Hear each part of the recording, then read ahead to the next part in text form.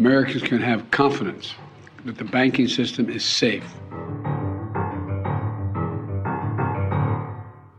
President Joe Biden at his most reassuring after the collapse of SVB, Silicon Valley Bank. It's the most significant bank failure in the US since the financial crisis and has set alarm bells ringing. Authorities stepped in quickly to protect depositors, but could the conditions which broke SVB hurt others? Could that be enough to force a rethink at the Federal Reserve?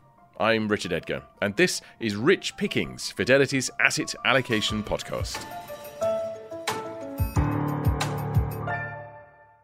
With me today are Steve Ellis, Chief Investment Officer for Fixed Income, Anna Stubnitska, Global Macroeconomist, and Geeta Bal, Global Head of Fixed Income Research. Thank you all for joining me. Hey, Richard. Thank you for having us. Now, Steve, we were at a client event last week before the news about SVB broke, and you were already talking about looking for cracks in the system. So SVB being shuttered, is this the start of something big? I think the warnings I've been making really centered on the fact that the Fed and other central banks have been tightening policy very aggressively through a combination of interest rate hikes and quantitative tightening. And, you know, when that happens, when you start after a period of very subdued interest rates and episodes of QE, when you start raising interest rates and tightening monetary conditions, you know, you start seeing canaries in the coal mine. You start seeing some collateral damage here.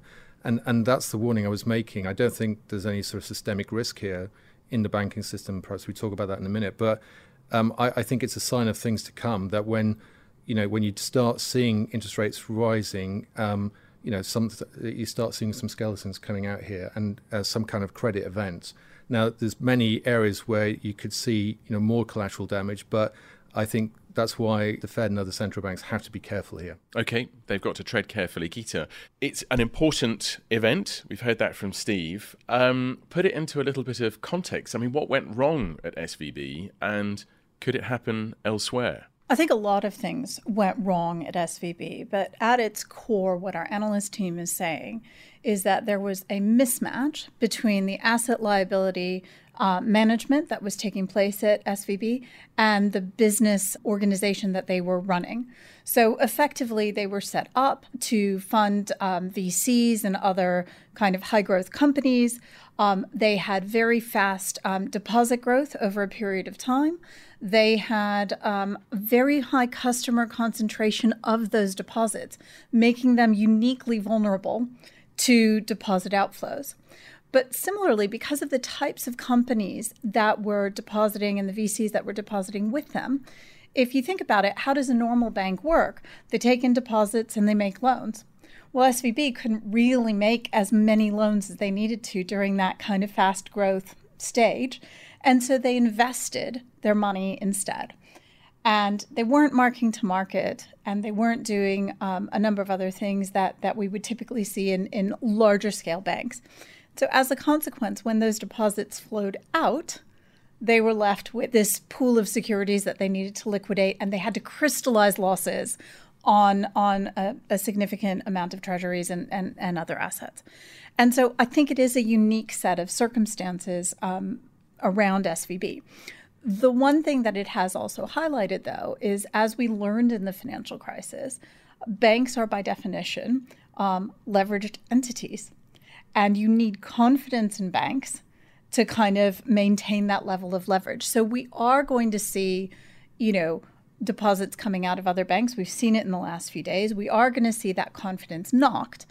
But I would agree with Steve. I don't see a massive systemic risk associated with this. Okay, so how far up the scale of banks is this going to spread? Because in America, there's a two-tier system of how banks are regulated, and it seems to be that the less regulated ones are the ones that are where all the concern is at the moment. The smaller ones, so it's the systemically important ones that where all the attention has been, because we were so worried about after the global financial crisis.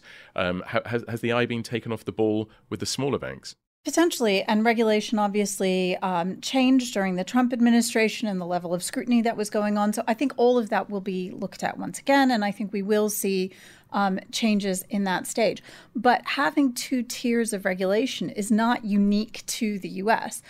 In talking to our analyst team, even here in the UK, if you don't want just an oligopoly of a handful of very, very strong banks and no consumer choice and no real competition, you would regulate everyone at the same level. But because we're trying to encourage challenger banks into a lot of markets, what you are seeing is even in the UK, we're having challenger banks coming in with a lower touch regulation.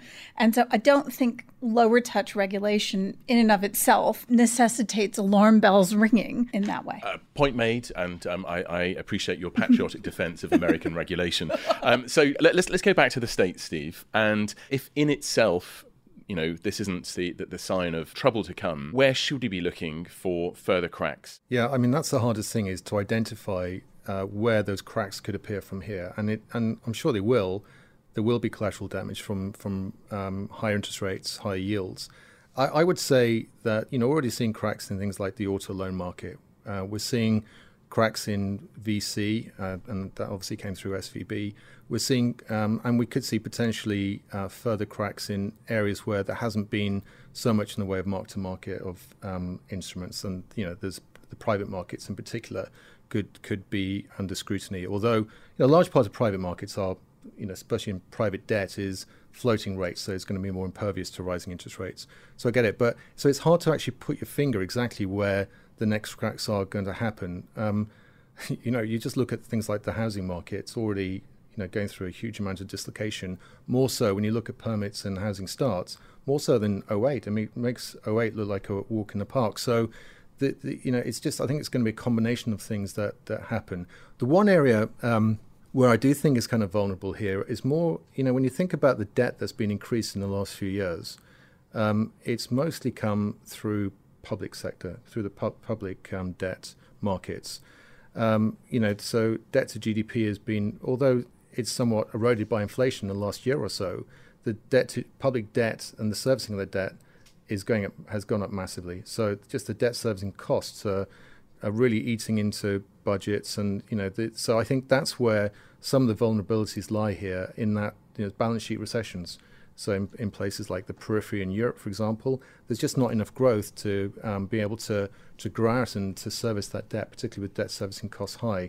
So I'm not quite sure how that spills into markets. I don't think there's a kind of big crisis of confidence here in sovereign debt markets, but I think there's a whole load of, it's going to be a bit like whack-a-mole in a way. You're finding, there's going to be lots of small fires that happen at the same time. Okay, well, let me bring Anna in here. We've mentioned the Fed, that what we're seeing at SVB and some of the other smaller banks is, at least in part, a reaction to higher interest rates in the US. And as Geeta explained, there's this imbalance in their books. What do you think will be the Fed's response? Because they have been on a very determined path to try and stamp out inflation. And will they take fright at this and stop that policy? Where do you think we're going? The Fed has a dual mandate. It's financial stability and then, of course, inflation and the jobs market. And so from this perspective, we think that they will try to separate these two areas and separate the tools for dealing with financial market stress and the tools for dealing with the strength in the economy. Because we are seeing this stress against a backdrop of very robust economic activity. Inflation is still strong, and the labor market is exceptionally tight. So we think that the Fed is likely to continue raising rates and to send the signal that they have confidence in their own tools, and they have confidence in the financial system. So far, they have acted fast. They have introduced a new facility, the Bank Term Funding Program. And this is one of the measures that they can demonstrate that they have taken. And if anything, we think if they decide that it's time to pause the hiking cycle, this will send a message that there might be more, and the Fed might be seeing something else that the markets are not seeing. So we think that they need to project the confidence. They need to continue at a slower pace, so 25 basis points. But we don't think, at least at this point, that they're likely to stop. So it's an interesting dilemma, isn't it? There's all the signalling that a central bank has to do. It's got to show it means business in terms of inflation. But Steve, if I come to you, markets seem to have decided something quite different, that the shape of the yield curve, the predictions that traders are making as far as the Federal Reserve are markedly different in just a few days. Yeah, that's right. The markets moved very quickly to price in pretty aggressive rate cuts, particularly in 2024. And you think back to a week ago, the market was already pricing in, if you like, a token easing at the start of next year, right? So that was the pivot. And I would say at the time that it wasn't necessarily an explicit pricing in. It was just there was a probability of some kind of credit events. And here we go, SVB has happened. And so, therefore, the market was kind of thinking there's a risk of something happening, but we don't quite know exactly when it's going to happen or what it could be. And so there's always that probability. That's why it was implying that token rate cut into the start of next year. Now, fast forward a week, and markets are hell-bent and already explicitly pricing in very aggressive cuts. So Fed funds target rate now is 4.75. We've still got a 50% probability of another hike of 25 basis points at the March or May meeting. And thereafter, we have an explicit rate cut priced in by July, so down to 4.25. And then by the end of the year, around 4-ish, 4.15 or so, right? And then for next year, there's about 100 basis points of cuts priced in. I hear what Anna's saying, that the Fed needs to show confidence and needs to push on and address the inflation risk here. But at the same time, they cannot be too dogmatic about this, that there's a chance that they've already gone perhaps too far in tightening monetary conditions, and you're seeing a collapse in the monetary base, and M2 is the most negative it's been in 60 years. So from the monetary side, you're already seeing very strong contraction there. And then my concern is that if the Fed are just, if they are too dogmatic about it and they continue with quantitative tightening of $95 billion a month on top of more progressive rate hikes, that they really could tip us over the edge here. So I think they have to be a bit practical about it. So Anna, coming back to you, this is one of the tricky things for the Fed, isn't it? They are so loudly talking about, obviously, inflation, but also the labour market is such an important indicator for them. And yet there are concerns that they're looking in the rearview mirror, that it takes a long time for those indicators in the real world to come through. Whereas, as Steve points out, you've got lots of warning lights on different aspects of the economy. When do you think the Fed might change its tag? The Fed is in a data-dependent mode, and so this is the reaction function that they have communicated. Everyone knows that they're focusing on the data that is lagging.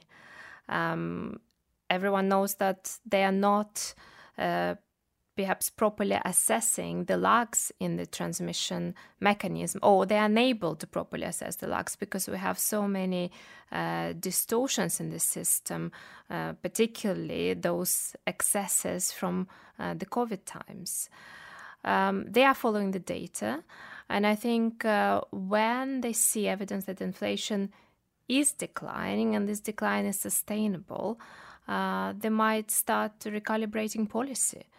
I do agree with Steve that we already have a lot of tightening in the system, and a number of indicators that we have constructed, they show that this tightening is very strong. In fact, it is the second strongest since the 1980s, and the financial conditions have tightened on a number of measures. But it's, again, happening at the time where we see this very strong labor market and very little sign that these pressures are easing. And this leaves very little room for complete policy reversal right now. Not yet. Jam tomorrow. Let me come to Geeta, because what is the information that the analysts that you work with, what are they picking up from the companies that they talk to? Because we run the analyst survey every month. But on inflation specifically, what is the Fidelity Analyst Survey telling us at the moment? So the Fidelity Analyst Survey is telling us globally that inflation has peaked, but it remains quite sticky. And if we break down the inflation expectations that our analysts have for corporations by labor and non-labor costs, across all regions and across all sectors, labor costs are expected to continue to increase. So that includes our North American analysts are saying we still expect high labor costs. On the non-labor side, we've definitely seen a more marked decline in analyst views of non-labor costs. Some of the supply chain challenges and things like that are clearly out of the system. But if we dig into the numbers on a regional and on a sectoral basis, what we're finding is actually the people who are most optimistic about declining non-labor costs are analysts based in China. And they're really, really driving that. There are some industrial sectors as well. But our North American analysts are continue to believe that even non-labor costs will remain quite sticky. Off the peaks very clearly, but they are not saying 6 months out we're going to see a sharp decline at this stage. The other thing that I'd just like to add, if it's helpful, is we also ask on a quarterly basis, what are your expectations for workforce size for your companies? And generally speaking, many parts of the world are expecting higher workforce size down the road. And I would say on the North American side, it is slightly negative when we look 12 months out into the future. So maybe that will be a leading indicator over time of what will happen to these costs, but it's really, really marginal at this stage. Possibly a bit too soon to call a trend. And just sticking with the survey, what about the general optimism amongst the companies that the analysts cover? Because given all this uncertainty around at the moment, and obviously the latest survey was conducted before any of the worries about SVB, but just what's the general tenor of optimism? And let's start with the US. We titled the end of our annual survey last year Light at the End of the Tunnel because people were saying that while things were pretty poor in a number of regions and a number of sectors, that they really looked for the end of 2023 to be a more positive pro-growth stage. As you said, our management survey was conducted pre-SVB, so how much sentiment has changed on the basis of the last few days, it's unclear.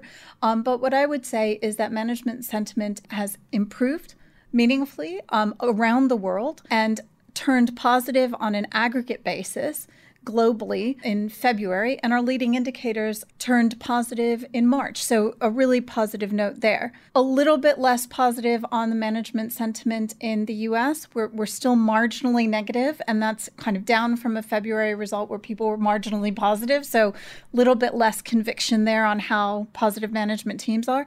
Our leading indicators in North America right now are still negative. And so I think while the overall global sentiment is clearly improving, our colleagues in North America are not quite so optimistic. Okay, but that's still not a raging recession, Anna, which is what an awful lot of indicators are suggesting we should be expecting in the US. Indeed, and we remain in the hard landing camp, and I think 12 months from here, we are not seeing light at the end of the tunnel. And maybe it's a horizon difference in a way, because indeed we came out of this winter. We started the year on an optimistic tone. We saw improvement in consumer confidence across the board. We're seeing improvement in business confidence across the board. Of course, a lot of it is coming from China, but also across the developed world, because winter was warmer than expected, because the worst growth fears did not materialize. So we see it as a temporary improvement in sentiment. And again, as I mentioned, those excesses, COVID-related excesses, are still driving the strength in consumer demand. So this is temporary. However, Again, given all the tightening that's already in the system and potentially more tightening to come, that transmission mechanism will start working and the tightening will start affecting the real economy. And again, we talked about the cracks. Indeed, these are the first signs. These are the warning shots that there is tightening and growth damage will come. Therefore, we think that recession is still a very likely scenario. We have been expecting a cyclical recession, so a relatively mild recession where the unemployment rate might increase by perhaps 2 to 3 percentage points. But actually, the longer we wait and the more that recession timeline is pushed out into 2024, the higher the probability is that a recession might be deeper, what we call a balance sheet recession, because we do have the maturity walls much higher from 2024 onwards. That's when loans have to be refinanced. Sorry for interrupting you, but Steve, I could see you nodding there that regardless of whether the Fed increases rates more or not, you're pretty bearish, aren't you? You think we're heading for a recession? Yeah, I totally agree with Anna on this. I think there's going to be lagged effects, as we all know. But I think that the strongest evidence that we're heading towards a deeper recession than most people think, and what's priced in right now, is you look at credit conditions. So you look at senior loan officer survey, and you look at that when you correlate that with, for example, investment grade or high yield spreads. We're seeing a very tight, strong tightening in that senior loan officer survey. Credit conditions are tightening, and yet that's not totally reflected yet in spreads, particularly in high yield spreads. So there's a potential here that it's already in the pipeline, it's kind of baked in, that the Fed are pushing on, raising interest rates here, and the lagged effects are, we're going to see these things can suddenly happen, right? You can suddenly get a drying up of credit, and it just takes an event like SVB for that to happen, and suddenly you get a kind of stop-go cycle. But I totally agree with Anna in the sense that the more prolonged this is, the more pushed out that the recession starts in 2024, and particularly if the Fed keep going, that you start getting concerns about a balance sheet recession. Let's change the tone completely because Geeta already mentioned China and optimism amongst our analysts there. Its economy is reopening. Messaging from the recent government meetings have been very supportive of a pro-growth agenda. A little bit earlier, I spoke to Asia economist Pichan Liu, who's based in Singapore, but she's recently returned from a research trip to Beijing, and she and others from Fidelity's investment team will be getting a view firsthand of what the economy looks like on the ground.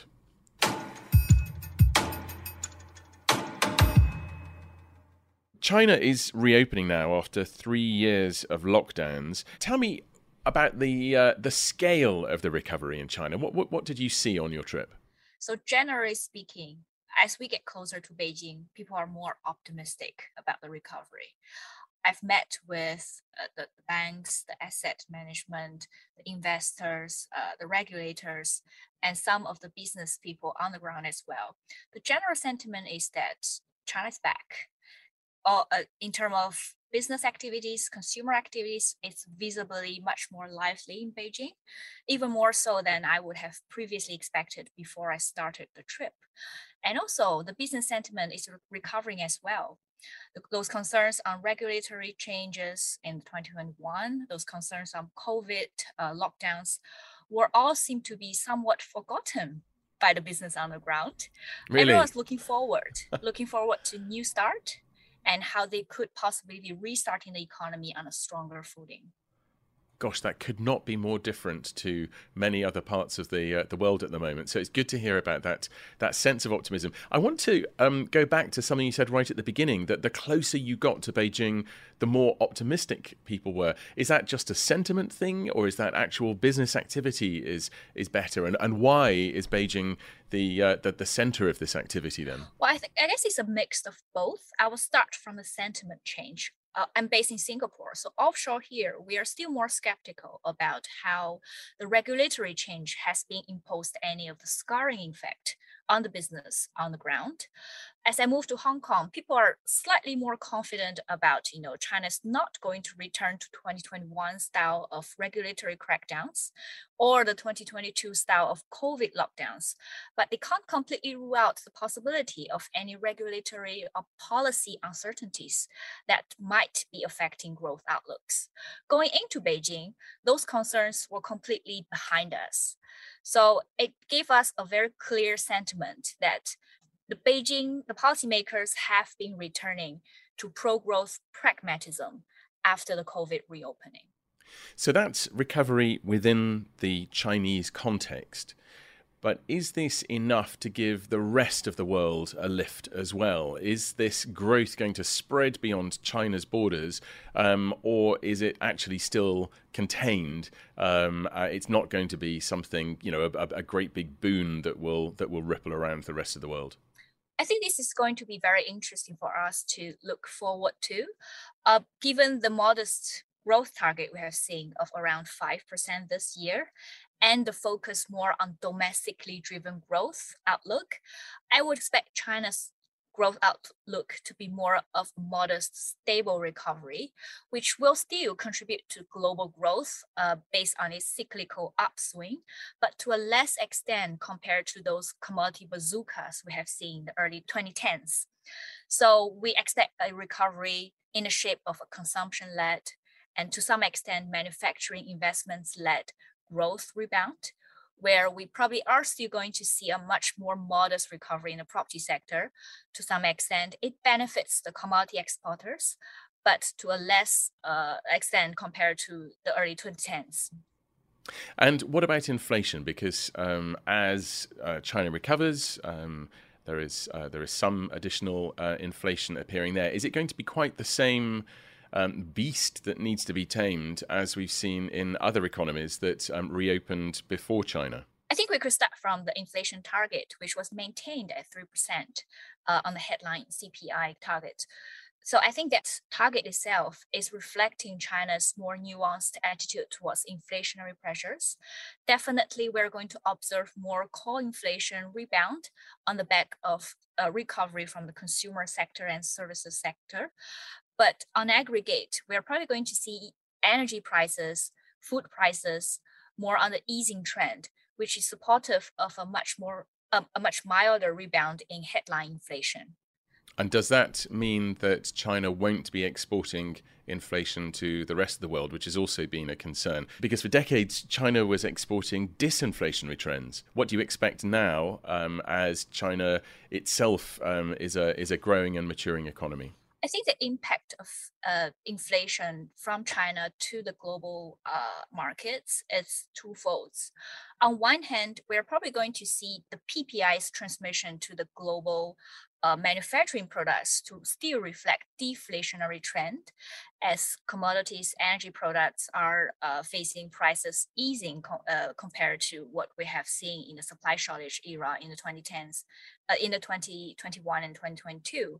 So on that account, I think from a goods exports perspective, China is still going to be maintaining that deflationary trend. But on the other hand, we are probably going to see Chinese consumer-driven recovery, which could be perhaps reflected on service outbound flows, reflected in tourism, higher demand for services and goods from abroad. And those could potentially drive up services inflation in countries that's being popular for Chinese tourists. So on some of the regions, we might be seeing idiosyncratic inflationary pressures from China's reopening. I'm interested in the sense of scale around this. Is this something that people need to be worried about, or is this just something that you would notice at the margin? I think just based on China's impact on global inflation, it will still be a tailwind to global inflationary pictures. And we're still looking more closely to what happens in the developed countries for the inflationary trend broadly. Pichan Liu speaking to me a little bit earlier. Now, Anna, which regions do you expect to benefit most from this reopening of China's economy? We think it's mostly a local story, a regional story. And we have seen that already to some extent, again, in consumer confidence and business confidence. I do think that perhaps some of the improvement in indicators such as new export orders that we have observed in Europe might also be related to China. But mainly, it is the region that will benefit. So China itself and emerging Asia. We don't think that there will be enough growth stimulus and not enough inflation bounce to benefit or to affect growth prospects elsewhere, and not sufficient to offset this slowdown and potential recession that we're expecting in the developed world. So from an investing point of view, a local story there. While we're on the optimistic bits, Geeta, there's one more finding from the quarterly survey that was pretty rosy about not just China, but those areas around investment. Yeah, so we ask our analysts on a quarterly basis about their view of CapEx in their sectors. And really, across sectors, across regions, we are seeing corporates willing to invest and in many cases willing to invest at a greater rate than they have been in recent quarters. So also quite a positive picture on that CapEx side. Quite a divide in the world. Well, we're almost at the end of this recording, but not before we play hot cakes and hot potatoes. What would you buy like a hot cake, and what would you drop like a hot potato? Steve, let's start with you. The point I've been making is that I think you need to play it safe here. I think you need to be quite defensive, and that means that you need to take shelter more in the investment grade type of up in quality type of instruments. And the reason being is that, markets, as we know, are discounting mechanisms, and it's all about what's being priced in here, about recession risk. And when I look at spreads in investment grade versus high yield, and, I've mentioned before about the analysis that we've done in high yield spreads, which, by the way, have widened quite considerably the last few days. But if we take US high yield as an example, spreads are at 500 basis points. Now, if you make a few assumptions here and you adjust for the quality, the up in quality that the index has seen in the last 5 years or so, even taking that into consideration, those spreads are still not giving you enough protection for recession risks. So you've got, when you look at the kind of default count that is priced into that spread of 500 basis points, it's just not giving you enough protection here. Whereas in investment grade, you are, and the all-in yield that you get in, for example, dollar IG, it's above 5% or so. I just don't think you can go wrong there. That would be you have that duration exposure for events like we've seen in the last few days. You've got that risk premium embedded into those spreads in US investment grade, which are currently 160 basis points. So don't take any risk. Keep very defensive this year. All right, so that's your hot cake. Investment grade is your hot cake. What about your hot potato? I think the thing I'm most concerned about and it's hard to know what the time frame is going to be here, but I think the dollar is going to be a casualty as a result of potentially the Fed unwinding and reversing course here, and maybe even having to cut rates pretty aggressively next year. And interestingly, when you look at the ECB and what's priced into that curve, you've got still a terminal rate of 3.4%. So here we are at 2.5 now. The market is not saying that the ECB are going to backtrack here. And it's a pretty static profile for the next year or so. In other words, no ECB rate cuts. Now, whether that's going to happen or not, I doubt very much. But I can see a situation here where the dollar does come under pressure as those interest rate differentials are lessened in favor of the dollar. But also, it has to finance a very large twin deficit. So I think the dollar would be my hot potato. Okay, Anna, what about you? What are your hot cakes? I just want to talk about the multi-asset perspective, how we think about it from a multi-asset perspective. And we remain very cautious. We are underweight risk assets, so equities, credit. Yes, there are some allocations within that, of course. But overall, underweight risk assets and overweight cash. Cash is actually yielding or might be yielding 5%. So my hot cake is cash and hot potato is risk assets. And finally, Geeta, what about your hot cakes and hot potatoes? Well, I had the great fortune of doing this podcast with you last month, Richard, and I'm going to keep the same hot cake and the same hot potato. So my hot cake is I agree with Steve on investment grade, but I'm going to prefer euro-denominated investment grade in this market. I think it's offering very attractive returns on a multi-year basis. And my hot potato is going to continue to be, I think we need to focus more on the old credit skills of looking at governance. And I think when we're talking about SVB, there was a lot that we could have seen there. So I would look at anything where you don't have confidence in the governance of a company and drop that like a hot potato. Ouch, there it goes. Thank you very much indeed. That's all we've got time for. So my thanks to Steve, Anna and Geeta for joining me in the studio, for Pichan Liu in Singapore. And of course, thank you for listening. We've got lots more analysis of SVB and the related fallout. It's on your local Fidelity website or at fidelityinternational.com.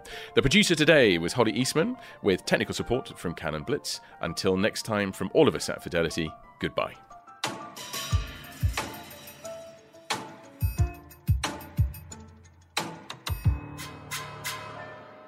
This podcast is for investment professionals only and should not be relied upon by private investors. This podcast is provided for informational purposes only and is intended only for the person or entities to which it is sent. It must not be reproduced or circulated to any other party without the prior permission of Fidelity. The value of investments can go down as well as up, so you may get back less than you invest. For other important legal notices, please visit your local Fidelity website.